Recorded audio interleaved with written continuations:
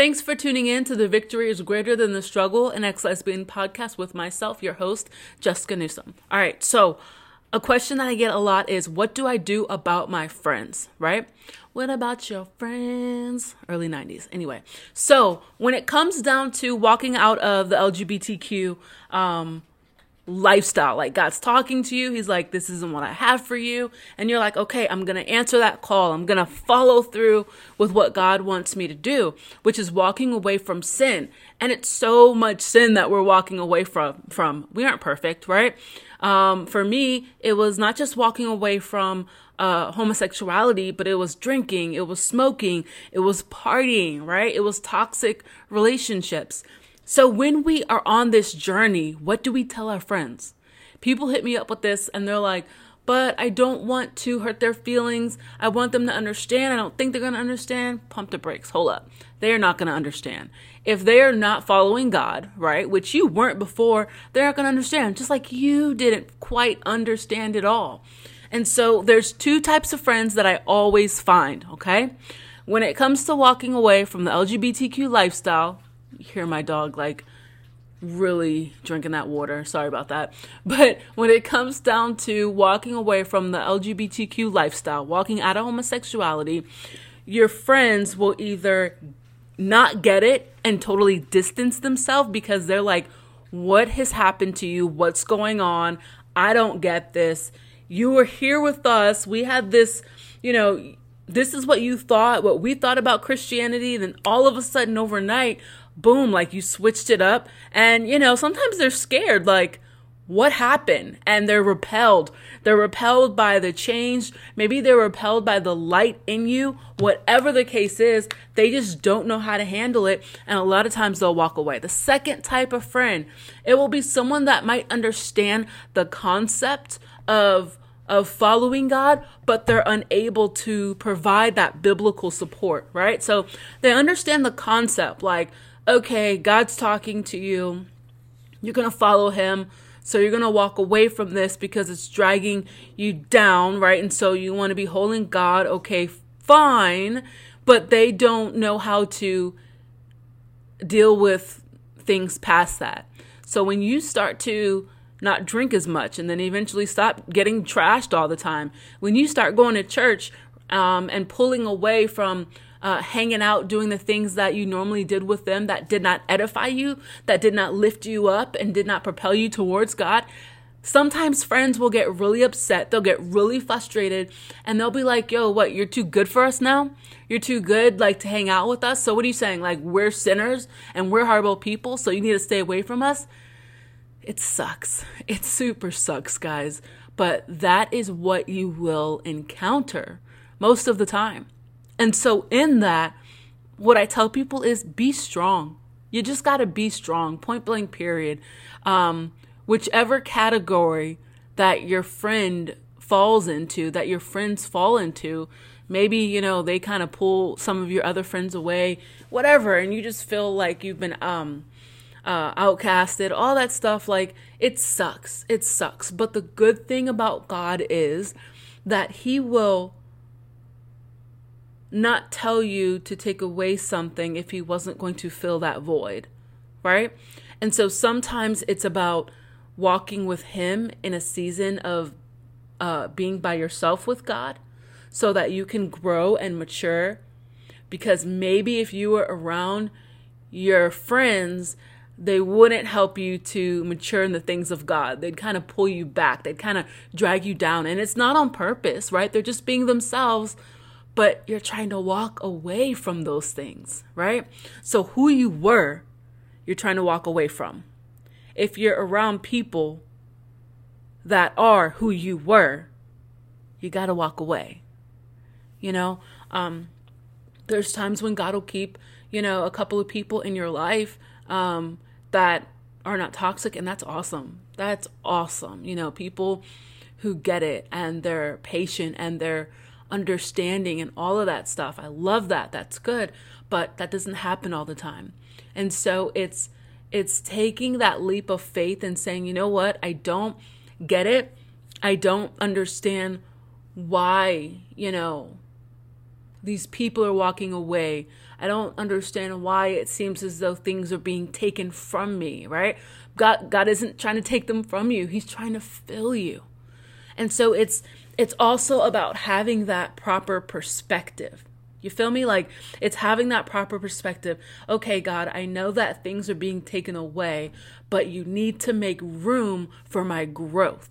How can I grow when it's all cluttered, when my mind and my life is all cluttered and filled up with stuff and junk and toxic stuff, right? There's no room for God in that.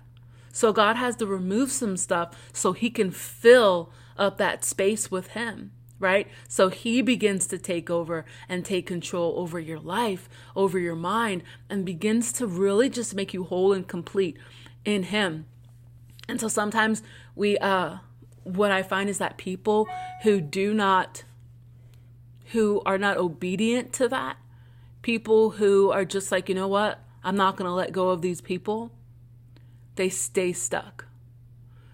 Their growth is stagnant, or it's like as slow as a snail. What happens in that case? When people do not say yes fully to God, they don't let go of things that he's asking them to let go of, right?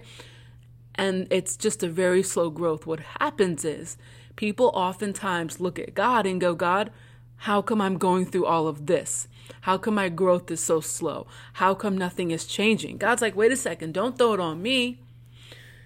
I can grow you a lot quicker if you do it my way, not half my way, but all my way. And so God's like, yo, I need for you to let go of what I'm asking you to let go of and cling to what I'm asking you to cling to. What is he asking us to cling to? He's asking us to cling to him, to his word, right? Get up. Instead of sleeping for an extra hour because you can, get up and spend time in worship and prayer, right? Get up and maybe go for a jog. Do things that are productive. Do things that will be healthy for your mental health and your emotional health, right? Let go of those exes that you're kind of holding on to with a string, and you just have them on the side in reserve for just in case you need a good emotional boost, just in case you need to feel a little bit of comfort. You can kind of bring them on in so they could fill that gap. But all that is doing is tearing you down and destroying the foundation, the growth that God is wanting to do in your own life. Thinking and dwelling on the past. Thinking and dwelling on the past. Thinking about, man, if things went a different way, I wouldn't be here. If he didn't leave me, if she didn't leave me, if this didn't happen, shoulda, coulda, woulda.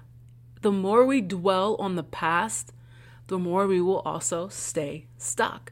And that's not a place that we want to be. Don't dwell on the past. Don't even dwell on yesterday. Don't dwell on the decision that you made and you're like, man, I totally screwed up, right? Get over it. Move forward. Forgive yourself, right? And try to be better the next time. Don't make excuses for it, and justify it. No, but try to do better. Try to learn from your mistakes. And what I always try to do, I try to learn from other people's mistakes, hands down, because I am really good at learning from my own mistakes, and I don't like it. I don't like it because it sometimes sets me back. It sets me back emotionally. It sets me back with the spider webs, I like to call them. Every sin, every stronghold, it is a spider. Every spider has a web.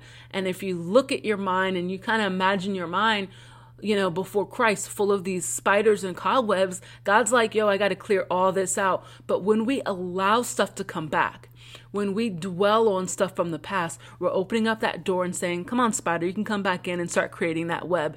God's going to have to go back in and begin to take it down again and then kill the spider, right? So it's moving forward and not dwelling on the past, not dwelling on thoughts and attitudes that do not line up with God.